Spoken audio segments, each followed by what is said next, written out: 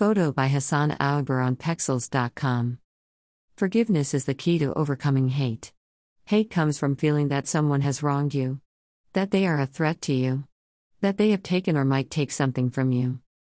Hate is a strong emotion. It's different than anger but similar. Hate is against another. Hate holds within it a sense of being taken from. All hate is really greed. When we feel a strong sense of hate, we can ask ourselves, what do we feel greedy about? Is it money? The companionship of a loved one? Sex?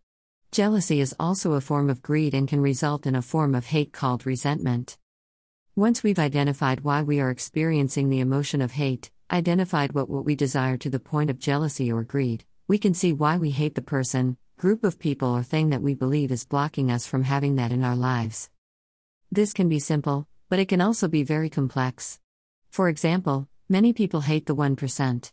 The wealthy people they believe are hoarding all the money. What is desired is more money. Arguably, hate of the 1% is related to a feeling of lack of wealth. Lack and greed are two sides of the same coin. Have you ever seen children scramble for candy under a piñata? People in a place of lack quickly turn greedy when abundance is presented to them. They feel entitled. So just know that if you are feeling hate, you are in a place of lack and greed. If you stay in hate, it will wreak havoc on your health, your relationships, and your well-being. The only way out is forgiveness. Now let's explore a more complicated scenario.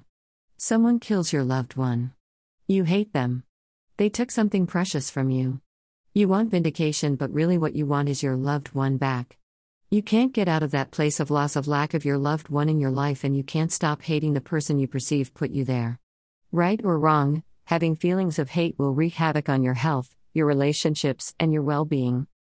Have you ever wondered how people can forgive the person who killed their loved one? I've seen it. It is always amazing. And every time they say they had to forgive them, they couldn't keep on hating. How do we do it? How do we access forgiveness? It's not easy. You have to walk your mind through a logic that will allow you to get there. Maybe it's not their fault. Maybe they had a tragic childhood. Maybe they were born into a wealthy family. Whatever the story you come up with to logically get there, it doesn't really matter. What matters is that you access your center of compassion. When you can forgive, you open up your capacity for compassion. This brings you out of hate and greed and into balance within yourself. I know someone who consciously took up this exercise.